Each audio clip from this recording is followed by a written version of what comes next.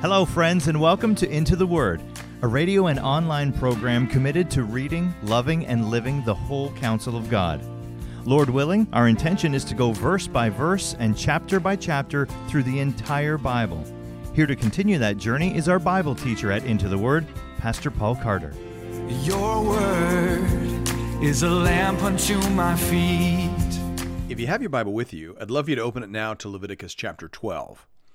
As I mentioned in the last episode, chapters 11 to 16 address the matter of purity, which is a prerequisite for the pursuit of holiness and the enjoyment of intimacy with God.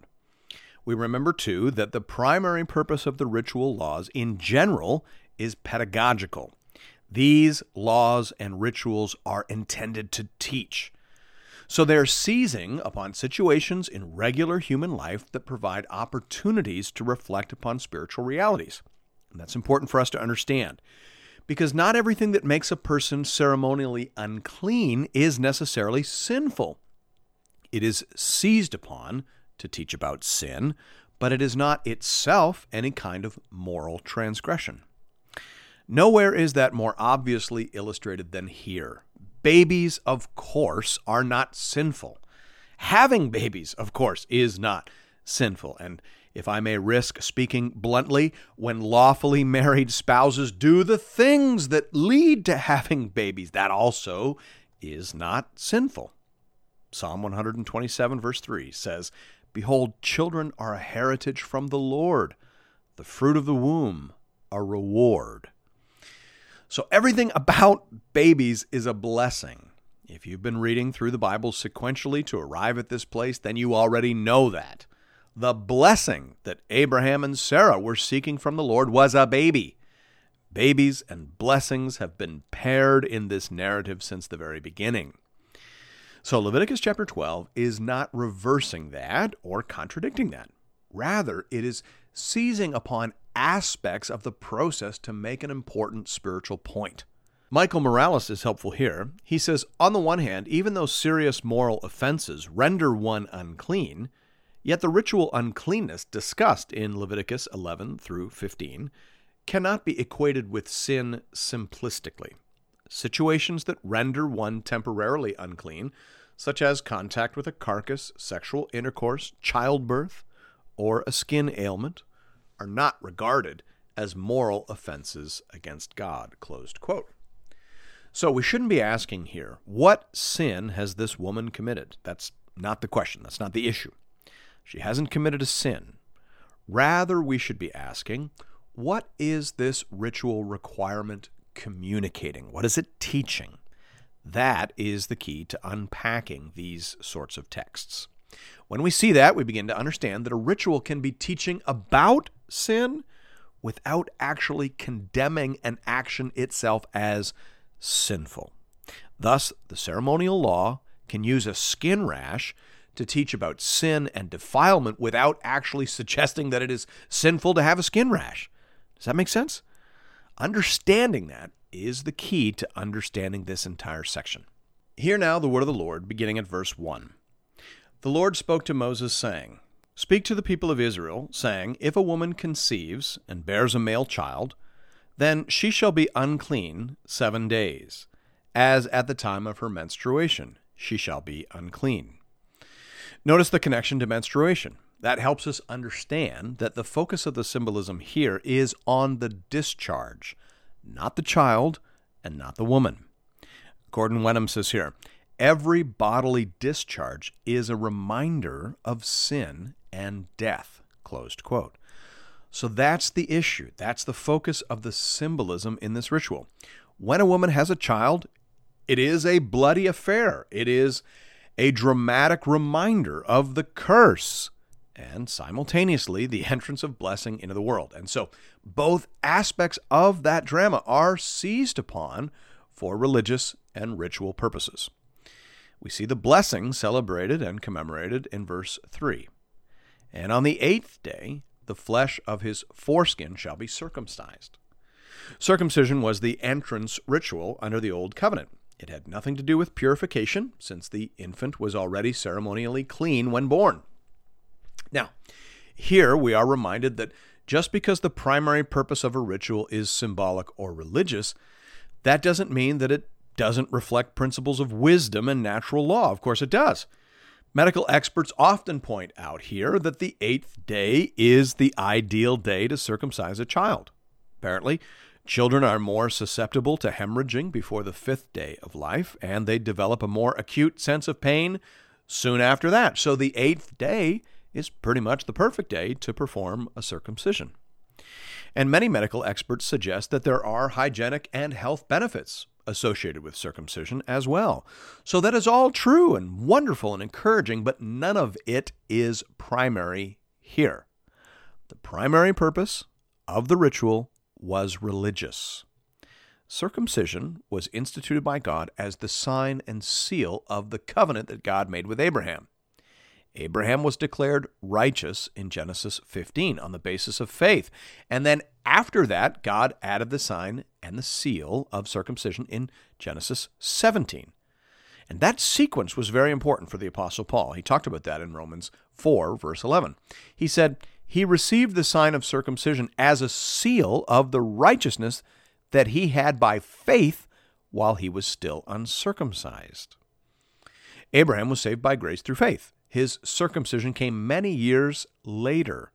It didn't make him saved. It reminded him that he was saved. It witnessed. It did not make. And that is important. Thus Paul can say in Galatians 6:15, for neither circumcision counts for anything, nor uncircumcision, but a new creation. So to be clear, circumcision is not required for Christians under the new covenant. As the old Puritan preacher Matthew Henry reminds us, circumcision was a bloody ordinance, for all things by the law were purged with blood. But the blood of Christ being shed, all bloody ordinances are now abolished. Closed quote. So it is no longer in effect. It was a witness and a sign, but interestingly, we are not told exactly what circumcision is intended to signify. Why should cutting off a small piece of a very sensitive part of the human body represent God's unique relationship with the family of Abraham? We're not told specifically. But it may be significant that in the Egyptian world, circumcision was associated with ordination to the priesthood. And that was, of course, the cultural frame of reference for the original readers of this book, of the entire Pentateuch. So if Moses didn't feel the need to explain circumcision, then our best guess is that it should be understood through the lens of its original Egyptian meaning. God would then be saying that his covenant people are a kingdom of priests and a holy nation. And he wanted there to be a physical reminder of that upon the bodies of his people. And I might add, it seems reasonable and helpful to put that reminder in a place that is associated with challenges to holiness and consecration. We'll leave it at that. Verse 4. Then she shall continue for 33 days in the blood of her purifying. She shall not touch anything holy, nor come into the sanctuary until the days of her purifying are completed. So the mother is housebound basically for 7 days, after which she could conceivably engage in marital relations with her husband, but must wait an additional 33 days before offering her purifying sacrifice. Again, this further period is generally associated with the continuing discharge that generally followed childbirth, and that could extend for as long as 6 weeks. The Tyndale Old Testament commentary says here, the laws of purification after childbirth thus cover the maximum amount of time that the lochia, or discharge, could be expected to continue. Closed quote.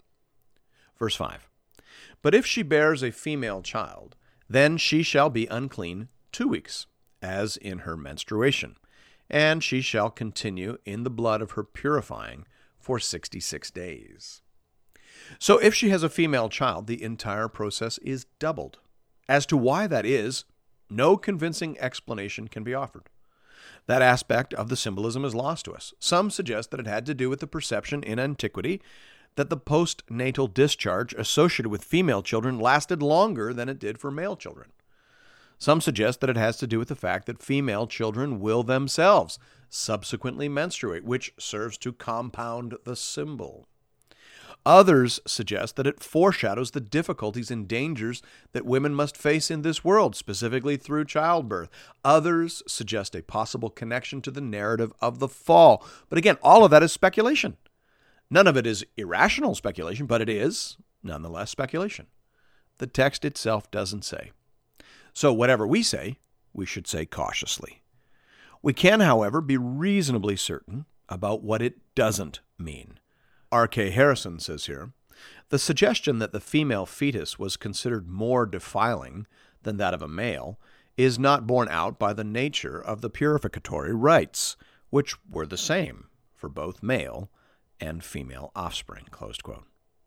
So it isn't about the baby, it is about the discharge and the associated symbolism. But what specifically is being symbolized in the extended quarantine for female babies can no longer be stated with any certainty. Verse 6, and when the days of her purifying are completed, whether for a son or for a daughter, she shall bring to the priest at the entrance of the tent of meeting a lamb, a year old for a burnt offering, and a pigeon or a turtle dove for a sin offering. And he shall offer it before the Lord, and make atonement for her. Then she shall be clean from the flow of her blood. This is the law for her who bears a child, either male or female. Notice the word clean in verse 7, as opposed to forgiven, as, for example, in Leviticus 4:20.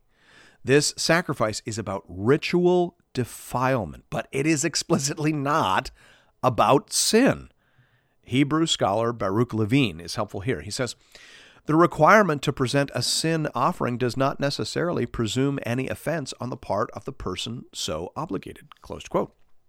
The discharge symbolizes sin, but it is not in itself sinful. Again, keeping that distinction in mind will be very helpful as we make our way through this section of the text. Verse 8. And if she cannot afford a lamb, then she shall take 2 turtle doves or 2 pigeons, one for a burnt offering and the other for a sin offering. And the priest shall make atonement for her, and she shall be clean. Of course, we remember that Mary and Joseph offered the sacrifice permissible for poorer families, suggesting that they were middle or lower class in terms of income. Based on the number of times that Jesus was able to visit Jerusalem in his childhood, scholars generally categorize Joseph as working class as opposed to poor. But for theological purposes, it is probably adequate simply to say that Jesus came from a humble background, humanly speaking. Zooming out to the big picture view here, we would say that childbirth is a dramatic experience filled with religious and spiritual significance. It is a time when we are reminded of death, chaos, and the curse. But it is also a time when we experience tremendous blessing and divine favor and kindness in the form of little boys and little girls. These rituals remind us that the curse touches everything, and that it will be hard for all of us to maintain our purity and our preparedness for the presence of the Lord. But by His grace, and through careful attention to the means that He supplies, it is possible. Thanks be to God. Thank you, friends, for listening to another episode of Into the Word. If you're interested in additional resources or previous episodes and series, you can find those at intotheword.ca. You can also connect with Pastor Paul and other Bible readers on the Into the Word Facebook page. Just type Into the Word into the search bar. If you'd like to contribute to this listener-supported program, go to the website and click the Give bar in the top right corner. Once again, that's intotheword.ca. We hope to see you again real soon, right here, for another episode of Into the Word.